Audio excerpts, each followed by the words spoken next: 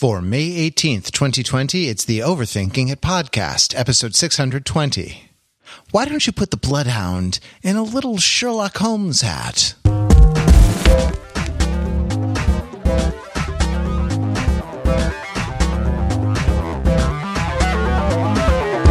Hey, it's Overthinking It, where we subject the popular culture to a level of scrutiny it probably doesn't deserve. The Overthinkers are like a pack of wild dogs who let the dogs out. Woof, woof, woof, woof. Yeah. Nobody did. We're quarantined. It's true. The dogs remain in. And we are never happier than when we are getting together virtually. We were working remotely before it was cool and then uncool again. Hey, I'm Matt Rather. Here are my dogs, Pete Fenzel. Pete, woof. Well, woof woof, Matthew. And Mark Lee. Mark, woof woof. Slobber, slobber, slobber, slobber, slobber, slobber. Pete, Mark and I are dog owners. Have you ever had a dog, family dog, or is it just not something that's been part of your life? I have not had a family dog because there's a lot of pet allergies that run in my family. Sure. I have a cat allergy, but not a dog allergy. But my other family members have had dog allergies historically, so we did not have dogs growing up. But now a bunch of my family members have their own dogs. Have their own dog, yeah, okay. Yeah. In houses that are safe for the humans and for the dogs. Well, you know, the weekend, just before the weekend, as we started going in to record this podcast, we got the news that beloved comic actor Fred Willard had died, and he actually, it was he had a long and great career. Like honestly, it's hard to imagine he could have delighted us. You know, it's hard to imagine any deficit in the delight that he brought to us, and he had a sort of long and productive life. So, though I'm sad to see him go, I'm happy that we got him for as long as we had him, and it just so happens that this is also the 20th anniversary of a memorable Fred Willard role in a little film called Best in Show, directed by Christopher Guest, which released in the year 2000. So, we thought, hey, let's, in keeping with our current quarantine methodology of kind of going back into the anthology and watching things, you know, that are like really interesting or really good. Let's watch this, great actor in this great movie. And so I turned on Best in Show, remembering Fred Willard as being one of the best things about it. And I was all set for 90 minutes of Fred Willard, beginning to end, nonstop. Fred Willard, and he comes in about the last 20 minutes of the movie, but runs away. No, it's more than that. But he's only in it sporadically. He's when they get to the show, the third act of the movie, he is the sort of narrator. So if you're not familiar with Best in Show is a satirical film about the dog show business, about the people who like dogs and show them in these shows, not like agility competitions where the dogs do tricks or obedience competitions or anything, just the dog's conformation to the ideal of the dog. You know, and that the dogs are judged, and one is named Best in Show, and so it follows a bunch of dog owners or handlers in the lead up to the big fictitious dog show, which is called like the Mayflower Dog Show or something like that, which takes place in Philadelphia. Directed by Christopher Guest, written by Eugene Levy and Christopher Guest, who is, you know, notable for doing This Is Spinal Tap, Waiting for Guffman, and a whole bunch of Mighty Wind, a whole bunch of kind of semi-improvised. I mean, I think they work from an outline or some ideas, but largely with great improv actors, comedians, and known for doing this type of kind of loosely structured improvised film. I don't know. Did I do it justice, guys? In the and also it's really funny. Did I do it justice in the description, guys? Like, how else? What are the most important things about? Yeah. I don't think you mentioned the word mockumentary, but if you haven't seen this, you are of course familiar. Oh, it's true. I called it a satirical film. It's true. You're familiar with This Is Spinal Tap, like one of the very earliest examples of the mockumentary. And this is. Would you say this is the peak of the art form? Best in Show? Ooh. It's pretty up there, right? Yeah? Huh? It has to be top 3 for sure. I don't know. We can do a quick lightning round later on our favorite Christopher Guest movies, but I am a Mighty Wind sort of fellow myself. I mean, I would have to say that the high watermark for the mockumentary was the television show The Office, probably, just because it kind of ran it. It took it from this very high height and then just sort of let it run out. Right, it's the sort of the intensity and the intimacy of the Ricky Gervais Office, followed by it sort of playing out and kind of going down from dawn to day, right, into the beloved and long-running American Office. But no, Best in Show is great. I think that Best in Show is a really super great, well-made movie, and I'm excited that we get a chance to talk about it, even though it is for a sad reason. So. Definitely. It's up there. So Pete, I want to poke a little bit on your experience in the comedy world as a practitioner and a coach of improv comedy and a director. What is funny about this movie? Oh man. Yeah. Right. So. Right. Yeah, exactly. So is actually what? Yes, I think I do. I can give you a couple takes. Why? Do you have an answer you're going to tell me? No, I don't. Whether I'm right or wrong. So the thing that's funny about what the movie is really about, right, is it's about a bunch of people who handle their dogs and they project onto their dogs and their dog handling their own problems, right? And in particular, what it is it seems to me like, and this might be just what they happened upon by chance, because one of the characteristics of it being mostly improvised is it happens upon patterns that the audience can then imprint on rather than necessarily them being intended. But I think the general gist of it, right, is that a dog is not aware that they are in a dog show. That is like that is the funniest thing, right, about this whole situation, is that you're taking these dogs. It's not even like a dog race or like a dog obstacle course or an obedience thing, right? Like even to that extent, you could argue, okay, a horse that's being raced doesn't necessarily know that it's a competitive athlete. It just knows the sort of terror and the speed. And you could argue that. But even then, if you take the horse out of that situation and put it in a situation where its job is to be representative of its breed and stand there, right? Like the horse has like no clue why it's in this room, right? And for a dog, right? A dog in a dog show of the sort where you're what you're doing is you're evaluating the attributes of the dog as per the specifications of the dog breed from the various breeding society that happens to be part of whatever, consensus or official codified collective is behind the dog show. And it is funny that people watch dog shows without knowing how any of that works, that it is a contest that has a winner, and almost nobody watching the show understands why the dog that won. And so it is a competition that people don't know that they're in, or the dogs don't know that they're in. And the funny thing about this movie is the obliviousness of the comic characters, and this sort of consistent and played out obliviousness of the characters to their own relationships with being involved in the dog show, in the sense that they are all, it's said like multiple times that they are basically the dogs. They have come to this dog show.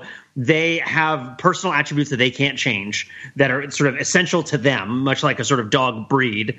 And, once you have that characteristic and you've refined it, to a really high degree, and you've heightened it to a really high degree, these are all functional things that are attributable to good comedy. Or I should say to funny things, to good comedy, whatever. But the idea that if you take a very clearly defined pattern and you expand on it is one of the sort of building blocks of comedy. And these characters have their personal games that they play and their personal attributes. But they are oblivious and unaware of the role of the dog show in their lives. They just go there, and they're looking for this transcendental signifier, this validation of the victory at the dog show. But of course, they're not even the ones that are competing in it. The dogs are. And I think that that's really the kernel of the funniness of this movie, which is just the fundamental absurdity of these people being in this competition. And the way that that's played out is these intimate interviews with them where they describe everything but what's actually happening. right, which is where they sort of dance around the subject, and sometimes they hit the subject really hard, but it's in some really strange way. So, like, I'll make an example because it's very possible you didn't watch this movie. You didn't watch this movie because it's been out for a long time, and you just listen to the podcast every week. So, Parker Posey, right? That's who it is in this movie. Yes, she and her husband, and I don't know the actor's name. His name is Michael Hitchcock. So Parker Posey and Michael Hitchcock, and correct me if I'm wrong, have a Weimaraner, right? Yes. And so there's this whole thing that the people are like their dogs to an extent. And so these two people are fierce with each other, right? They have a sort of inner intensity. But one of the other weird, funny things about a dog show, maybe even funnier than the fact that the dog doesn't know that it's there, is that a dog show is about doing everything that is uncharacteristic of a dog, which is stand still, look formal, right? It's a formal event for animals, right? Like it's like penguins don't actually wear tuxedos, right? So like you can joke that a penguin wears a tuxedo, but a dog show is basically asking a dog to do the equivalent of wear a tuxedo and go to a formal dinner when the dog is thoroughly unaware of the situation. So Pete, right? If penguins did wear tuxedos, how would we know? We'd have to look for the rental receipts. Right? True. But absolutely. The dogs are not chewing on anything. They're not licking people. They're not peeing on the couch. They're not doing anything that dogs actually do in real life. Yeah. And so the way that relates to the main characters is that they're all suppressing something. They're all kind of overwriting something. They're all taking the unacceptable part of their personality and attempting to shove it in the background and not show it. And the movie is about them failing to not show that part of their personality as well as this idea that they're all kind of in search of this validation of winning the dog show. So for example, Parker Posey and Michael Hitchcock play a couple that have a Weimaraner. Standard kind of comedic rule is that the owners and the dogs have a lot in common. These two people are very intense, and they're very physically intense, and they're very verbally intense, but their outward persona is as very refined and very staid and very calm. And because of this, they are in a huge kind of mental health bind, and they're at their therapist, and they're trying to figure out what's wrong. They're trying to get sort of experimental sex back into their relationship. He's much older than she is. They haven't really dealt with that at all. And the result of it is they blame their dog, right? Like the dog witnesses them having sex, and they blame the dog for their inability to comfortably express this aggressive aspect of their personalities, which results in them fighting each other a lot and getting angry a lot. And a great scene where Parker Posey has a full-on meltdown at a hotel gift shop trying to buy a doggy toy that matches precisely a doggy toy that has been lost. And so it's sort of like they're going to the dog show to try to get validation for this part of their personality that is only a very, very small part of who they are, and they're trying to kind of invalidate everything else. And then also, we all know what they're really like, but they don't. They're oblivious to themselves. So when they get into these situations and they have these conversations, we can see what their personality is like. And because they're overblown caricatures, they're improv characters, there's a lot of heightening and extension of these things. So that's one of the games, right? I mean, there's also this sort of fey, pre-Queer Eye gay couple that has the Shih Tzu, right? Which again, is a reminder, if nothing else, of how drastically the culture in the United States, at least, changed in the early 2000s around gay people, because they're a very like, oh my God, kind of, but like not in a sort of dope way, right? Sure, it's clear that the jokes are being made kind of from outside of the community rather than from inside the community, right? Yeah. And that a lot of it is about sort of stereotypical ways of speaking and acting. That's Michael McKean and John Michael Higgins, the two the two actors who do that, and they have a little tiny Shih Tzu. Yeah. And the idea is what Higgins is this big peacock, and a lot of these couples have a sex life issue that's in the background, and yet it's a dog show, so it's super formal. It's supposed to be very family friendly. The adults aren't really supposed to be banging at the dog show, and the movie has this wonderful tone where they bring it up and they discuss it, but it never truly breaks through the surface tension of the movie, the various rather intense sexual psychodramas that the different couples are going through in the backgrounds of their lives, right? In this case, it's that Higgins is a real peacock and he wants the attention. He's the guy who walks the dog, but he's wearing such a crazy and loud suit with his frosted tips and everything that he really wants everyone to look at him while he's showing the dog off. And the camera, I think, doesn't even focus on the dog when he's walking his dog at the Best in Show. It just the dog is cropped out. The dog is like framed out of the bottom of the shot. And the Fred Willard joke is that if someone were wearing that in my neighborhood, he better be a hotel doorman.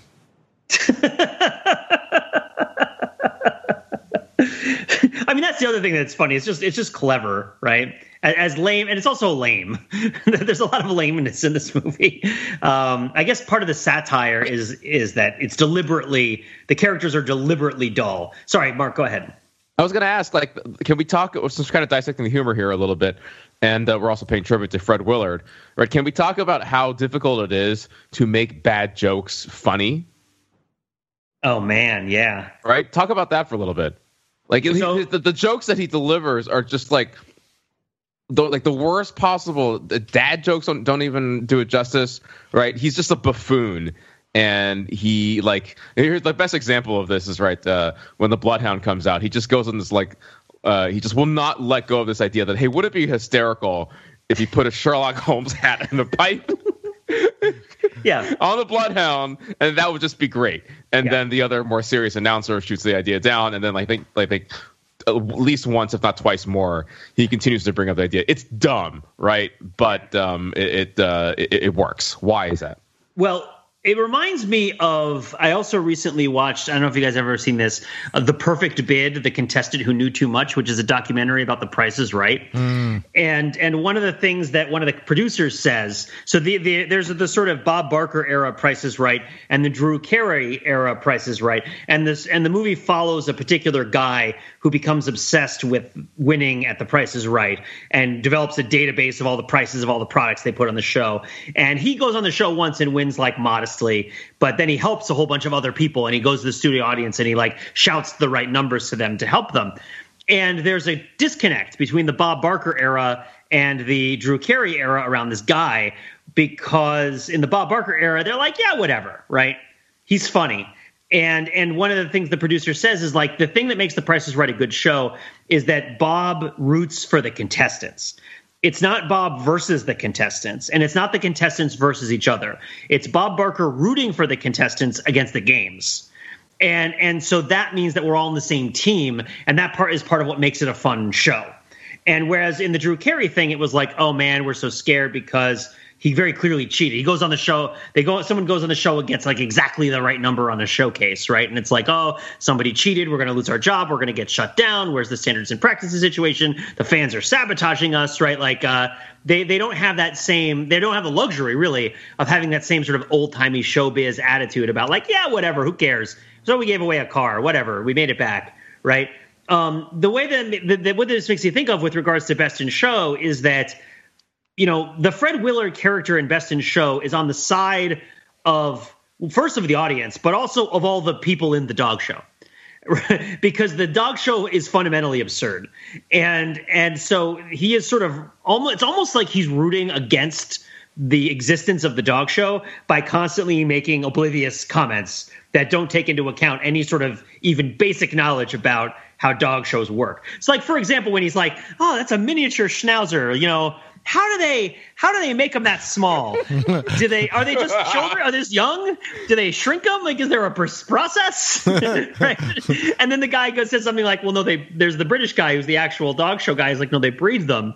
And he's oh, man, you think you'd breed something to be big, like a watermelon or a pumpkin, right? and it's funny. Well, first of all, because it's true, right? Because we recognize that it is absurd that people deliberately breed small versions of schnauzers because a regular schnauzer is too big, right? That is absurd.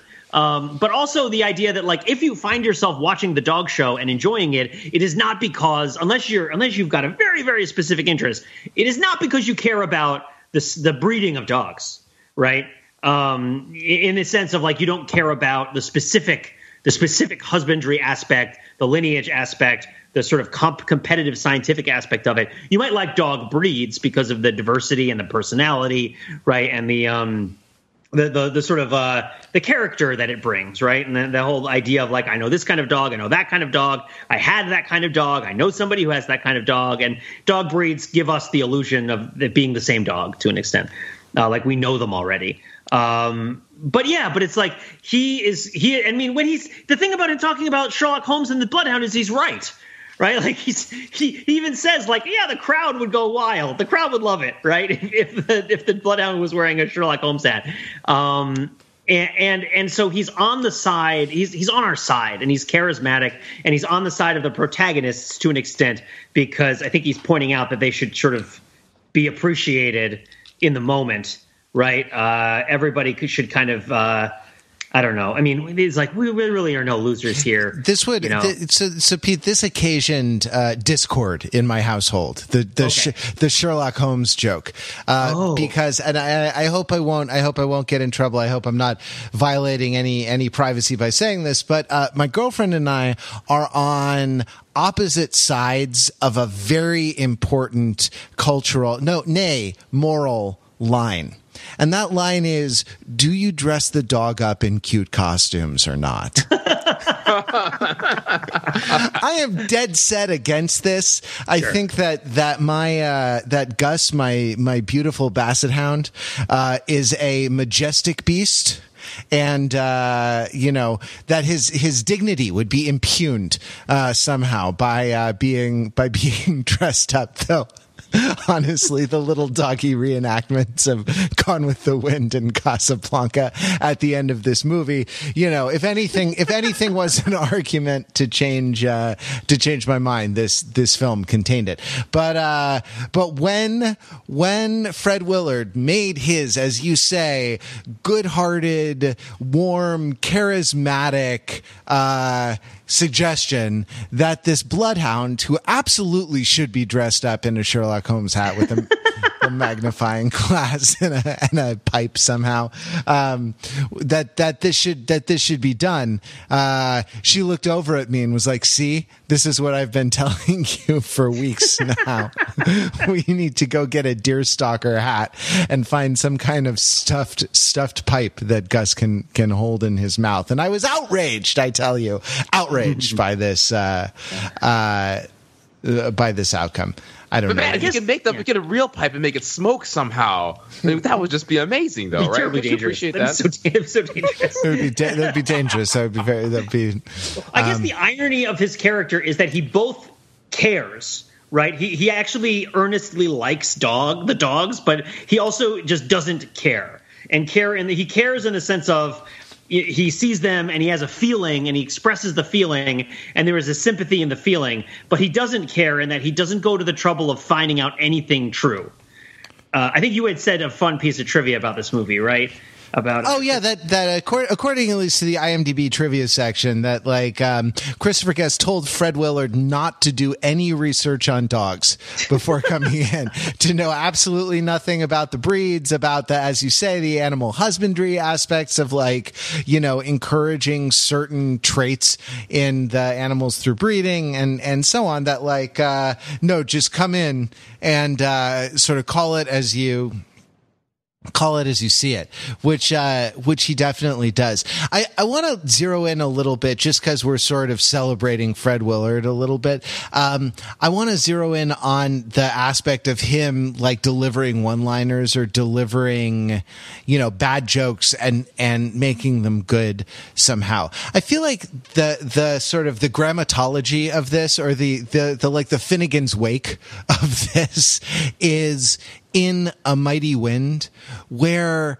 he hones this idea of just through force of will, through force of charisma, personality, delivery, almost through technique, making something funny that's not funny, by coining catchphrases that are not real catchphrases, right? So in the next mockumentary film, which is called The Mighty Wind, which takes a swing at the folk music community, those fat cats in the folk music community, there's some punching up. The character he plays is a manager. When he's introducing himself in his interview, he says he used to be a child actor. He was on television, and he said, and I would go to camera and say my catchphrases, all my catchphrases, my famous catchphrases. I got a real red wagon. And I mean, of course, what happened? I like the cow would kick over the ladder would have a can of paint. The paint would fall on my sister would run around, the barn would be on fire. I'd come in and say, what happened? And that's not real. It's not from anything, but there's something about it that he activates the DNA. Like he activates the reference DNA with the reference pattern recognition sensors without an actual reference, to deploy in order to do this. And I think it's amazing. Now I watched the commentary. I like the movie so much that I watched the director's commentary of A Mighty Wind, and on it, Christopher Guest actually said, "Oh God, here's Fred Willard. Here come the one-liners." I mean, with great admiration and affection, but he was kind of playing it, being like, "Oh, sheesh, here he goes." And it's like, being given the key to the city in the course of the movie by the deputy mayor. He says, "Well, thank you very much, Mr. Deputy Mayor. Hey, someone shot the mayor, but they did not shoot the deputy mayor."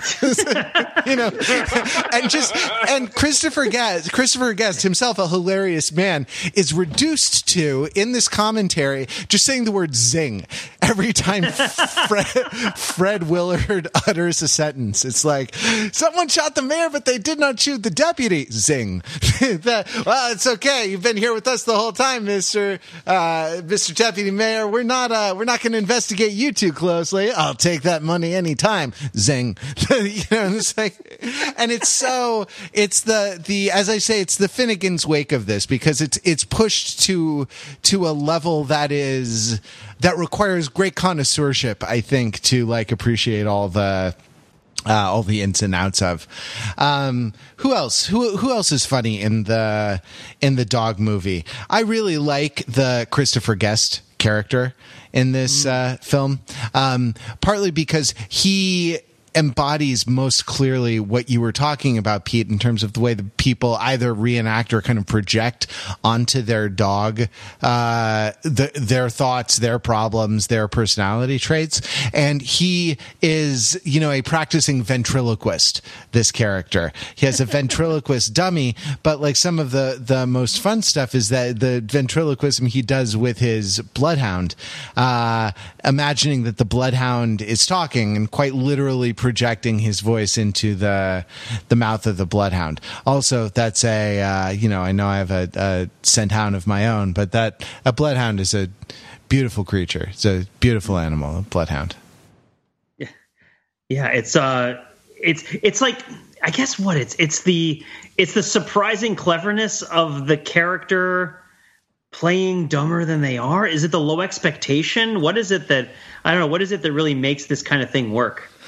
This kind of joke. It's so tricky. I don't know. Yeah. And to a certain extent. So I watched a comedy recently, and I'll actually not, we may talk about it, but so I'll not say what it is, but I thought that the actors weren't playing to the top of their intelligence, right? They were, and that's, I don't know if I can muster a good explanation of that term. It comes from Upright Citizens Brigade, Mourn you till I join you, UCB. They're still around. They just lost their physical space. I see. Well, yeah, I guess physical space doesn't mean anything in the world anymore. But in terms of improv comedy, can you explain this term of art, Pete? Yeah. So playing to the top of your intelligence doesn't necessarily mean that your character is smart, but it means that don't deliberately make dumber choices than you're capable of making. I guess that elides it by saying dumber choices. I should say that to play to the top of your intelligence means that when determining what your character does, or because it's about playing a character and the choices that a character makes in a scene, there's a temptation. One of the ways to explain it is negatively, which is not helpful, but I'll do that first. There's a temptation to deliberately try to be funny by making stupid or self-destructive choices.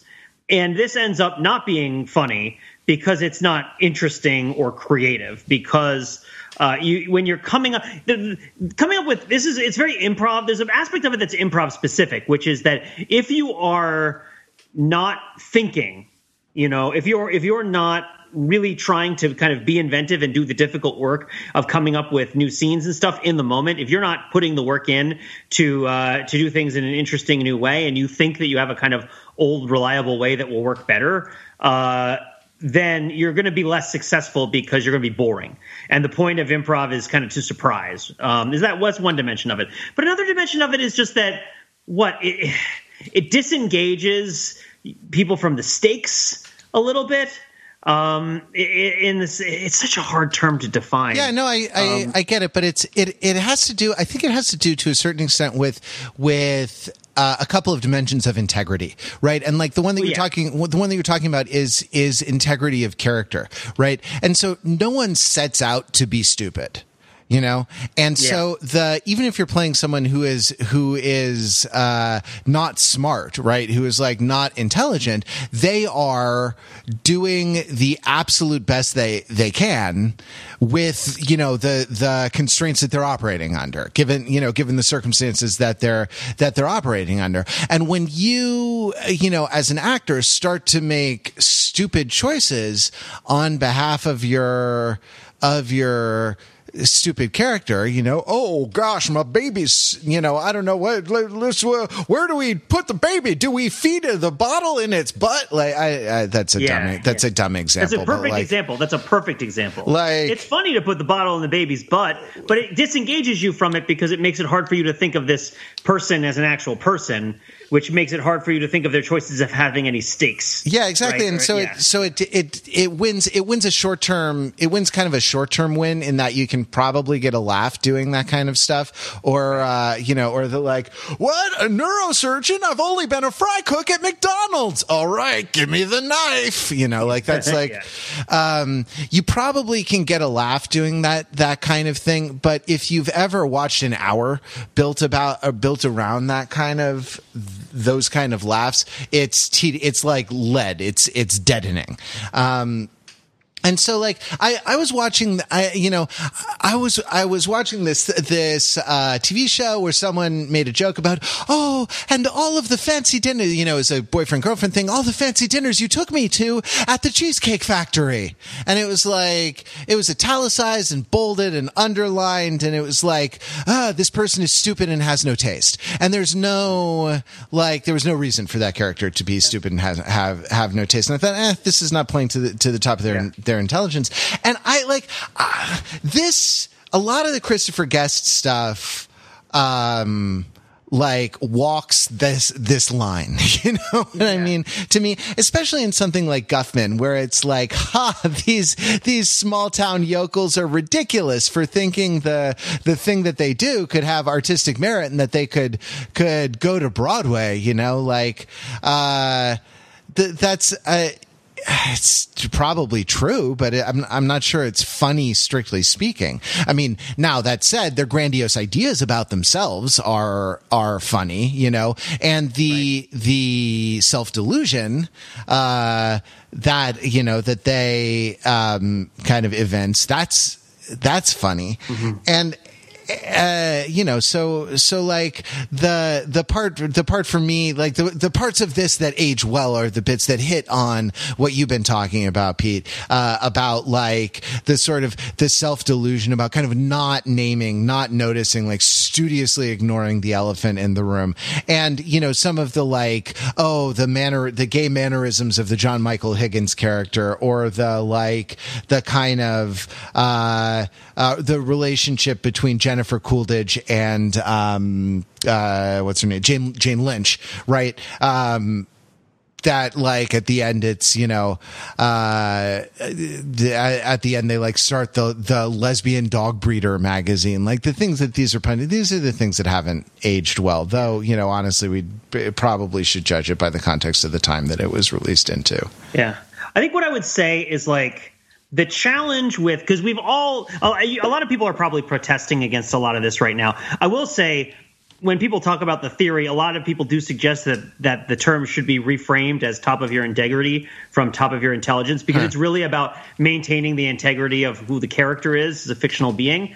What I will say is that you see a lot of funny stuff where people do stupid things, right? So there's lots of funny comedy where people end up doing stupid stuff. What I would say is that the challenge is often to come up with what is the reason that the person does the stupid thing, and what's the reason that matters for them that would induce them to do the stupid thing, that matters enough to them that they would choose to do the stupid thing. So the most basic example is like, hi, I'm Johnny Knoxville and this is Jackass, right? So that's a great example, right? The Johnny Knoxville character in Jackass always seems aware that what he's about to do is really stupid, and he often is sort of wincing when he's about to undergo physical pain.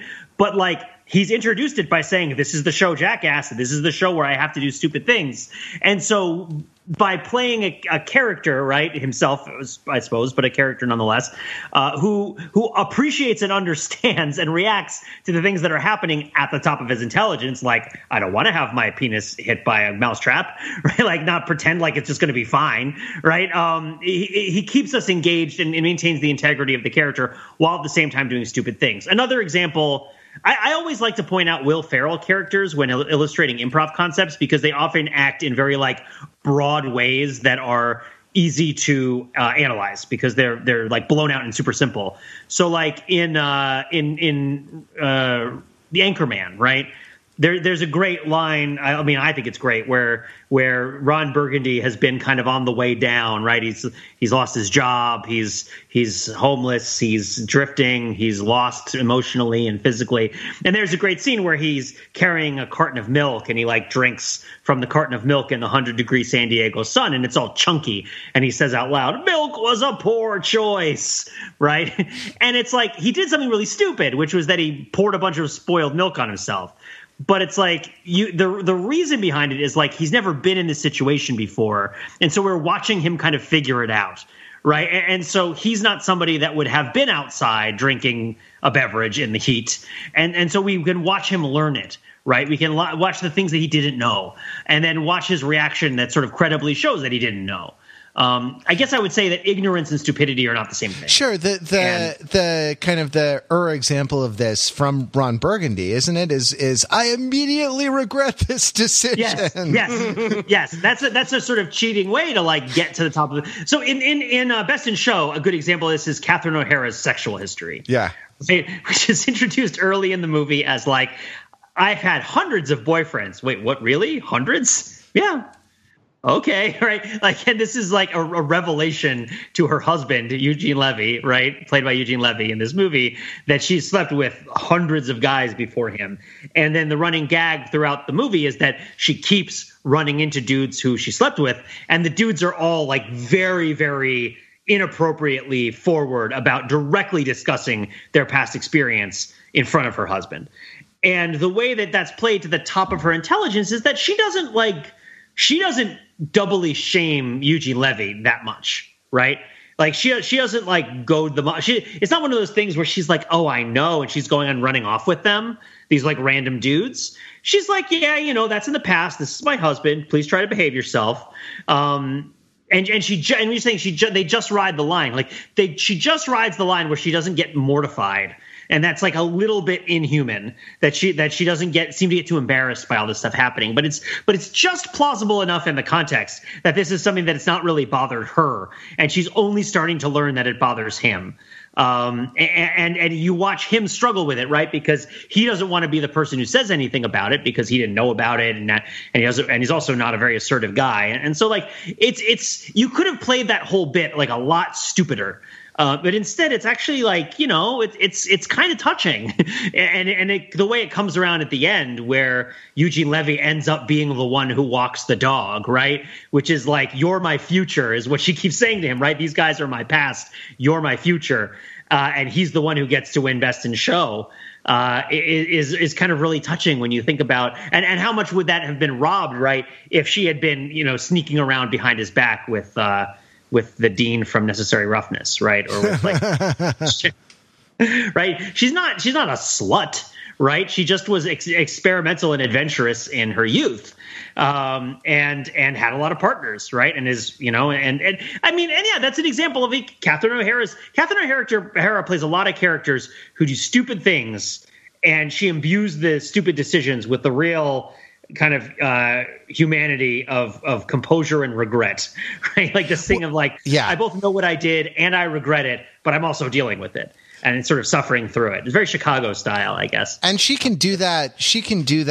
She's an incredible actor. She's one of those things where, like, one of those illustrations of the principle that comic actors can play drama, dramatic actors can't necessarily play comedy. But she does some stuff in Christopher Guest movies that is sort of so dark, right? Like in A Mighty Wind, after she returns to her husband after having this sort of thing with Mitch and Mickey again, and enjoying kind of like a little brief resurgence of fame. She goes back to her husband and like advertises for his, urology medical supplies business or something like that. Like uses her fame to do that. Or in For Your Consideration, where she, is an actress who once did some small things and now is like going to get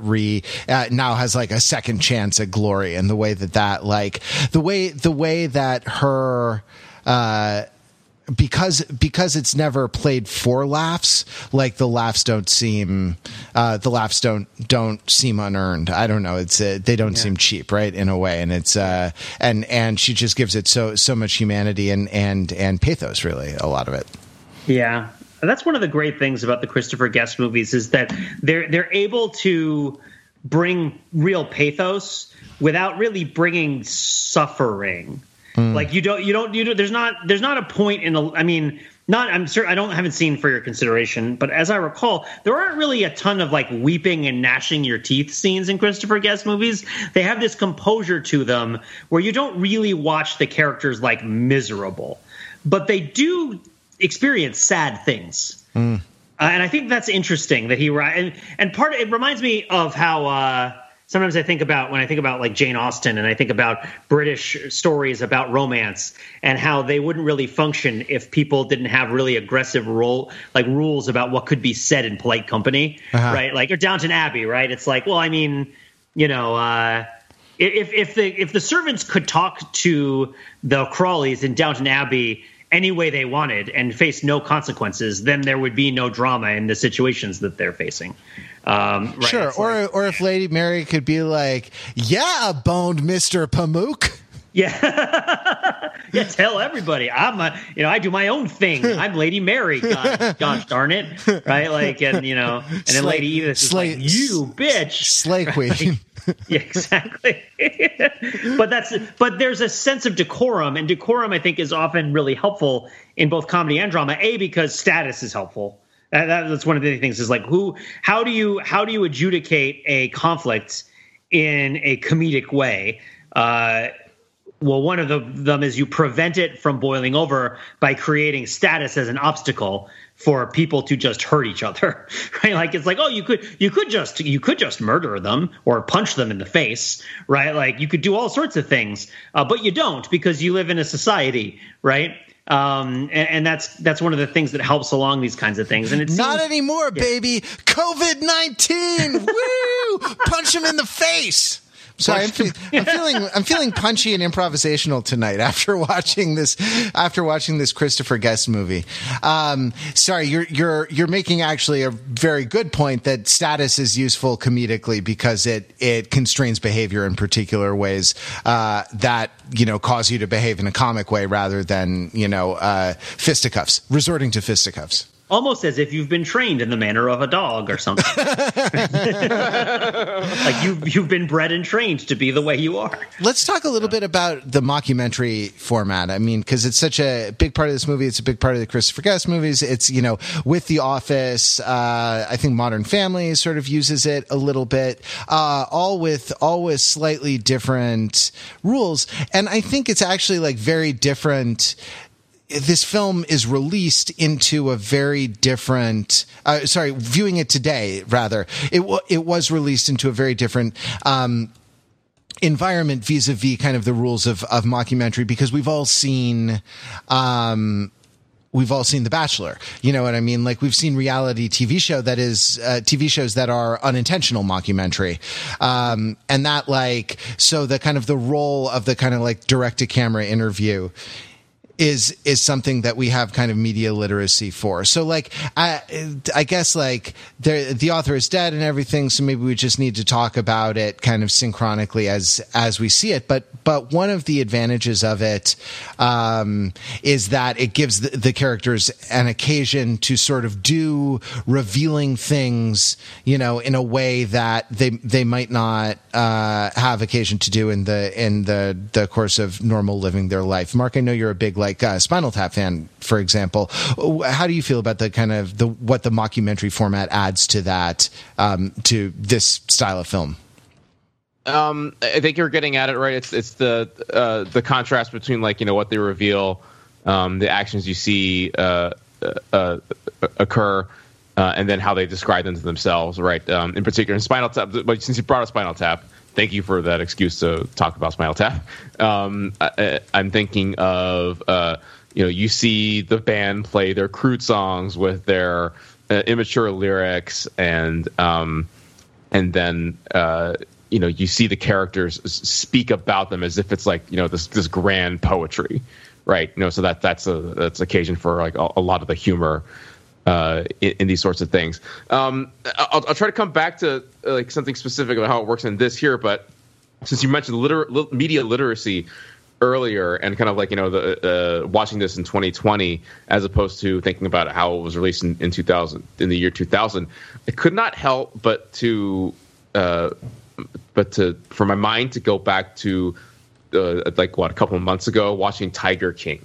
And comparing it with this, right? Because there's the odd similarities. Oh my God, here. You're so right. I can't believe I didn't make that connection. You are onto something, my dude. It's best in Cage. Right? I mean, people and their animals, and how it's ostensibly about the animals, but really it reveals so much about the people themselves. Okay, it seems like I set up some lit up some light bulbs there. So what else does that bring to mind? Well, what is the provenance of the footage, right? And how aware are people that they're being filmed at any given time? What is the relationship of the people? One of the things Tiger King does is it mixes together footage obtained in wildly different ways, Right. Some of it, and some of it purposefully shot, the moving poetry about how I saw the tiger and the tiger saw man. But also then some stuff that was on security camera footage or, what have you, that or people may not have been totally aware that this was being shot, or that it was being shot for the documentary, so for this documentary, because there are actually a couple different documentaries in Tiger King. So speaking of media literacy a little bit, I don't know, I am not, or at least not yet, raising kids in this environment, but I can imagine having the conversations eventually of look at that shot, that we see the person walking in, which means the camera was already on the inside of the door, huh? How do you think the camera got onto the inside of that door before that? Like, I have no idea how you teach kids about these things these days, but like we seem to be more sophisticated about it than the environment that Guffin was not Guffin, that Best in Show was released into. Pete, what are your thoughts? I think that it's it's interesting to think of Tiger King as a Christopher Guest-esque. The cruelty, of course, is different. And yeah, the idea that you need to be able, the idea that people take actual documentary footage and are so influenced by mockumentary that they cut it and produce it in the style of mockumentary, and also that you have to be aware of information from outside the show that you're currently watching, or I guess probabilistic information from outside the show you're currently watching about the provenance of the footage that you're watching, is a pretty sophisticated notion that you have to keep in mind. And I guess Christopher Guest movies are already pretty sophisticated because they are so there's a lot of appeal to other art forms, right? You can call dog breeding an art form, or folk music, or theater. There's a lot of, these characters are in some way frustrating or embracing the expectation we have about how they should behave in the situation. And they're either like doing exactly what we think they would do, or they're being totally absurd, and sometimes both. And so it's a question. It does remind me of. So I've been playing The Witcher 3 a lot lately, and this is a little bit of a tangent. A lot is an overstatement. I have a newborn baby. I'm not doing anything a lot, but I've been playing The Witcher 3 lately, and I have to be reminded of how at the beginning of The Legend of Zelda, the first Legend of Zelda game, you don't get the sword, right? In the first Legend of Zelda game, you have to go into the cave where you start in order to get the sword. Otherwise, your character is utterly helpless in the environment that they go out into. And yeah, it's possible to win the game without it. A lot of people figure it out right away. But the rationale behind this was that the designer expected you to have friends who also played the game, and he wanted to put something in the game early on that encouraged you to talk with your friends about it. And the idea was that there would be this big, singular, counterintuitive thing that the kids would talk to each other about, which would make the game more of a social experience. And so with The Witcher 3, I have to sometimes remind myself, I don't know what I have to do in this situation. Well, the game was made with the understanding that the internet exists and that I will be able to look these things up if I so choose. So why am I resisting doing it so much and insisting on doing it myself? That's not how the game is made, right? And so I would think that is part of these movies, that you're really not supposed to be withholding your previous knowledge. It's expected at this point that everybody has a certain amount of savviness about various sorts of media, and in that sense, it shouldn't really be that shocking, right? That you have to make these sorts of determinations. But I would say that the popular culture now seems to be in a very uncomfortable place with this notion, whereas Christopher Guest stuff seems like it's in more of a comfortable place. Maybe that's because its audience is niche enough that you don't really worry about the people who watch Christopher Guest movies and don't get it. Whereas there's so many things now that don't have that level of sort of rarefied, if you don't get it, then you don't get it. You're not in the in crowd. It's tricky, right? Like, what are the prerequisites to watching Best in Show? Liking dogs is a good one. Being at least basically familiar with the existence of dogs, right, is something that's very necessary to understanding Best in Show. But like having watched the National Dog Show after the Thanksgiving Day parade is a great prerequisite. It really helps, I would say, right? Like, understand this movie. I think I enjoyed this movie a lot more because I like John O'Hurley's hosting of the National Dog Show, and I'm familiar a little bit with how the dog shows work. I'm familiar enough with dog shows to know that everything that Fred Willard is saying about them is wrong. So that's sort of what makes it funny. Now, I, of course, can't imagine what it would be like to not know the things that I know. So I don't know whether this is the kind of movie where if you really don't have any of the prerequisites, it still works or not. I don't know. I'm not really sure either. I will just add that when Spinal Tap came out in 1984, there were enough people that did not kind of didn't cotton on to the mockumentary nature of it. That wasn't a word back then, but that's what it was, right. And they didn't understand that it was fake, and they thought the Spinal Tap was a real band. That was an actual phenomenon at the time. Gotcha. I was listening to a podcast. I was listening to Reply All, the podcast from Gimlet, now from Spotify, I suppose. And they were. It's an NPR style podcast, so it's reported audio or field recorded audio interspersed with like host commentary on it. And one of the hosts was doing the interview in the field, and they were doing some editing where all of a sudden, like they would jump without any transition from field audio to host in studio audio commenting on the field audio, often the same voice, both interviewing and commenting, and you were meant to make the jump.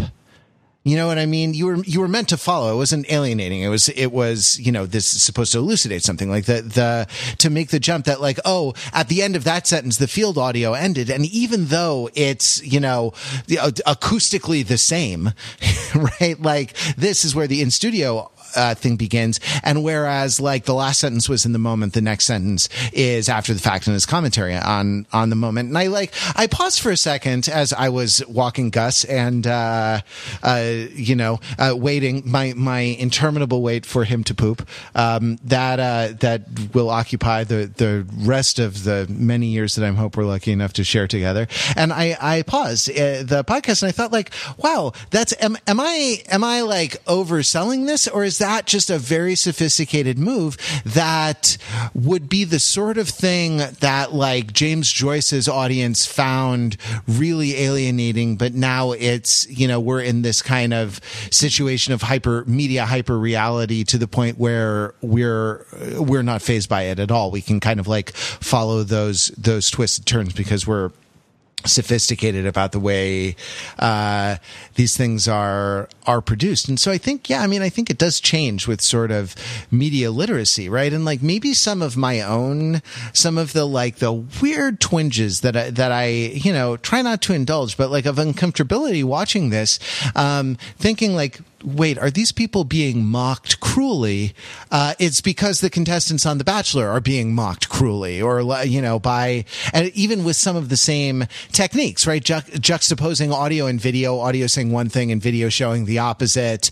And, because these things are supposed to show the moral failings of the attractive 22-year-olds that they get to compete on The Bachelor, right? Like what terrible people they are, how two-faced or how slutty or how, whatever bad personality traits they're supposed to have. Whereas it's much, much gentler in, and so I associate that with the technique, right? And I guess I associate that with the format a little bit. Whereas like, I guess if I search my soul, I do think it's much, much gentler in the Christopher Guest movies. I think he has a much more humane take on people and what they are. And I think that like he's maybe sort of poking some fun at the human condition rather than trying to make someone a bad exemplar, a bad moral exemplar. The way that happens on reality TV. Yeah. There was definitely, to give some voice to at least one moment apropos of, I guess, the current situation. And rather, I apologize already because the dad stories are going to start coming and they won't stop coming. Fed you the rules and you hit the ground running. I don't know exactly how it works. But one thing I was thinking about when watching Best in Show was, of course, my relationship with my newborn son. And I've had one of the more difficult things, and Mark, you can confirm for me whether you've had a similar experience. One of the more painful things, right? And it's a venal thing because we're talking about the foibles that are lampooned in Christopher Guest movies, is that I have in my head the notion that when the baby gets upset, I want to be able to like sing a lullaby to the baby and rock the baby, and then the baby will be comforted and calmed by my presence and my singing, and we'll go back to sleep. Somebody once told me the world was gonna roll. Like the most and this was such a piece of my own sort of mythology about this that like every day I would lie next to my wife's pregnant belly and sing the Jigglypuff song to the fetus with the hope that when the baby was born, it would recognize the Jigglypuff song. which sounds absurd, but like books tell you that it works. And so now I hold my son and I sing him the Jigglypuff song, and it doesn't put him to sleep.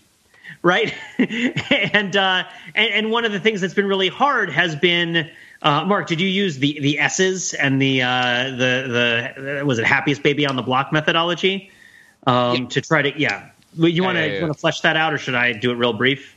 It is so far in the recesses of my of my infant rearing scarred memory that I think you better do it, Pete. So the idea, right, is that you have a newborn baby, and I'll get to how this has to do with Best in Show in just a second. When you have a newborn baby that gets upset, right, that there's this particular doctor who has this book that a lot of people like, and when you have a baby, you can look at all the books that everybody likes and determine which one you like and which ones you think are bunk. This was one that we used that's worked all right for us. And the notion is that the baby, one of the reasons that a baby gets upset is that it has a bunch of it doesn't have control over its body yet. It's born before it's fully able to manage itself as an animal, right? And this has to do with its nervous system, right? It has twitches and reflexes that it can't control. It really wishes that it could be in the womb for an extra 3 months, but if it did that, its head would be too big to fit outside the birth canal. So this doctor has posited, like, when a baby gets really agitated and is really upset, what you really want to do, rather than kind of try to reason with it, because it doesn't have the cognitive ability yet to understand you and to learn in a sort of operant conditioning sort of way. And this is because, of course, the baby's brain is born a little bit smaller so that the head can fit through the birth canal, and then it grows rapidly, right, in the first few months of life. Is imitate the experience of being in the womb to the baby. And there's a sort of 4 or 5 step process, whatever, of how to do this. And it involves holding the baby, facing the baby's face away from you so that it isn't being stimulated by looking at your face. And I say it, I mean, in my case, it's him, right? Them, this is a person. Rock it side to side, but like short distances and kind of rapidly. Not shaking it, but kind of like jostling it as if the baby is inside of the uterus of a woman who's walking around. And then shush it, like make white noise in its ear, like even to the loudness of a vacuum cleaner, right? Shh, shh. And this is supposed to imitate the flow of blood through the placenta, which was happening right next to the fetus's head before it was born and became a baby. And you're supposed to, and also you could put your finger in his mouth or give him pacifier or something so he can suck on it. And these all are supposed to trigger reflexes that will help the baby calm, which is good because the things that are upsetting the baby are also reflexes that they have no control over, and other sorts of biological facts they have no control over, like that their stomach flap is too weak to hold their bile in their stomach and they spit up all the time. And so the process of like the idea behind this is that like when my son is really crying in the crib, it's probably because he's like punched himself in the face for no reason, or just because, and swaddle him. That's the other thing, is wrap the baby up. We don't have babies sleep on their stomachs anymore because it's dangerous. It used to help because the baby wouldn't be able to move their arms. But nowadays, if you put the baby on their back, they can move their arms. That means that because their synapses aren't adequately shielded, their arms kind of twitch and flail all over the place. Don't do that. They don't like that. It doesn't help them go to sleep, right? So you hold the baby and you're supposed to shush the baby and swaddle the baby, bind the baby up. And if you do all of these things in kind of the right order, it's almost like a switch goes off and the baby kind of gets real quiet. Because if the baby couldn't do this, the baby wouldn't be able to survive being in the uterus in the 9th month. It would be like flailing around all the time and it would break its arms. But me, the reality of who the baby is, right, which is the baby has only a very rudimentary sort of cognitive ability at this point. It is rapidly learning and growing, and its brain is growing. But right now, it doesn't know who you are. It doesn't even know that different people exist, right? But you're there and you're like shushing it, right? And to me at least, right, to stop projecting on it, saying shh, shh to somebody is something that has a signification for me. It's something that a librarian says to you when they're pissed at you, or something passive aggressive you say to somebody who is irritating you, right? Like it has a meaning to me, but not to the baby, right? And when I sing the Jigglypuff song or some other lullaby, right, whether it's like an instrumental version of the Venga Boys, like do do do do do do do do do do do do do do, I might be able to engage the baby and interest the baby if they're awake, but it's not going to help the baby go to sleep. in necessarily because the baby is going to be stimulated by it, and the idea of kind of stimulation and calm that the baby experiences is very different from my notion of familiarity and comfort and love. Right? You're trying to teach the babies these things over the long term, but when they're just born, they don't know any of these things. So basically, this is how dogs work, right? Like dogs don't operate on a human level. No, they do have a nervous system that admits of operant conditioning, but yeah. Okay. Oh no, yeah. But what I mean is, I don't mean that they're exactly like a baby in the sense that they're constantly punching themselves in the face. What are you saying? My precious boy Gus is exactly like a baby, and he's always punching himself he punches himself in the face so good, doesn't he, boy? I think it is very possible to have a relationship with a dog where you do understand the limits of the dog's ability to think, but where you also know the dog and have built a relationship where the dog knows you and you've learned something from each other and you're able to work with them. But the people in Best in Show deal with their dogs the way I deal with my baby, which is that they are projecting onto the thing that can't think, right? Like their own feelings that they need to deal with.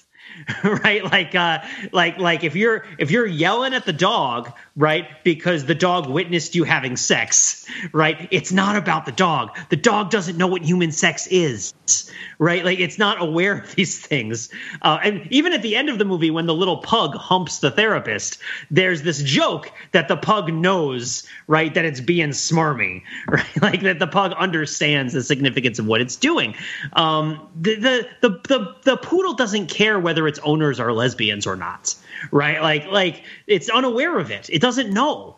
And so when I'm bringing this up is that there is a real pathos to that feeling, because if you are trying to talk to a dog in this way and you're trying to deal with a dog with your own stuff in a level of complexity that the dog is like incapable of meeting you at, even halfway. The dog can't go there with you. It's just a dog, right? It's a dog, and yes, you can love it and learn from it and play with it, but it can't help you with your sexual therapy, right? Like it can't do it. And it's like, if you're think about the yearning, think about what it is that person really wants. What is that person really looking for, right? When they're like reaching out to try to relate to or connect with this dog, or like correct what they see as the dog's wrong behavior, which is really their own wrong behavior, right? And I'm like gesturing wildly. There's a real sense of loss, because it's like, oh, this is supposed to be my best friend, right? Like this thing is supposed to be, this is why I'm devoted, right? And it's supposed to get me. And it's like, I mean, I don't know, part of and in retrospect, it's like, well, of course that's not how it works when you're the parent, right? And you're dealing with a baby, or when you're the owner and you're dealing with a dog, it's not the responsibility of the baby or the dog to like plan your life, right? Like you have to be the person who leads and provides the structure, right? And like they'll catch up to the extent that they can, and you'll love them for it. But that's not. But the people in Best in Show are all a little bit lost, and they aren't really in a position to lead their dogs, and instead the dogs they're looking to the dogs to lead them. And I think that there is a sadness and a pathos to that. That is ultimately pretty gentle. Gentle is a good word that you used. I'd use the word venal. I think the word gentle is better. It's sad, right? That a person could reach out to, that a person can drive alone cross country with a bloodhound doing a ventriloquist act because they wish that their bloodhound would talk to them, i.e., or e.g. Sven from Frozen, right? Wishing that the reindeer could talk to him. So talking through the reindeer, right? There's a peculiar kind of loneliness in that. But it's sad and it's pathos, but it's not the pathos of like, I'm a meth addict who's trying to murder somebody, right? Like, yes, those things have slightly different valences. Fair enough. Yeah. And I think that's what I'm trying to get at, which is that like, there is a long way between like Ron Burgundy drinking a half gallon of milk and like taking an assault rifle to a watermelon saying "F you, Carol Baskin," like between like total harmlessness, right? Like this idea that the whole idea that this character is suffering is a joke, right? That is brought on entirely of his own volition, that he can end whenever he wants, right? And that he is just reveling in for your entertainment, and is this sort of like, you know, clowning thing that's happening that the pathos is very, very kid gloves, versus like this is actual real world suffering and potentially mental illness, right? Like and great sadness of a grand degree, to the extent that we watching the show perhaps should get involved, right? Like, and stop it from happening. Parker Posey. Parker Posey killed her husband and fed him to the Weimaraner. like, can we please? I mean, I know that it goes to 11, but you don't have to go to 11 all the time. That's the irony, right? Is that like the Spinal Tap guy is the one who understands that more than anyone. No, yeah, no, you don't always have to go to 11. No, it's like when you can go to 3. It's great. It's when you need that. It's when you need that extra kick. All right, I think we're going to have to leave our discussion there. Thank you very much for listening, and Pete and Mark, thank you very much for giving this occasion to watch this awesome film and to talk about it. It's always a pleasure. And to Mr. Fred Willard, thank you for everything. Godspeed, sir. We'll be back with more Overthinking It podcast next week. Till then, visit us on the web at overthinkingit.com, where we subject the popular culture to a level of scrutiny it probably doesn't deserve.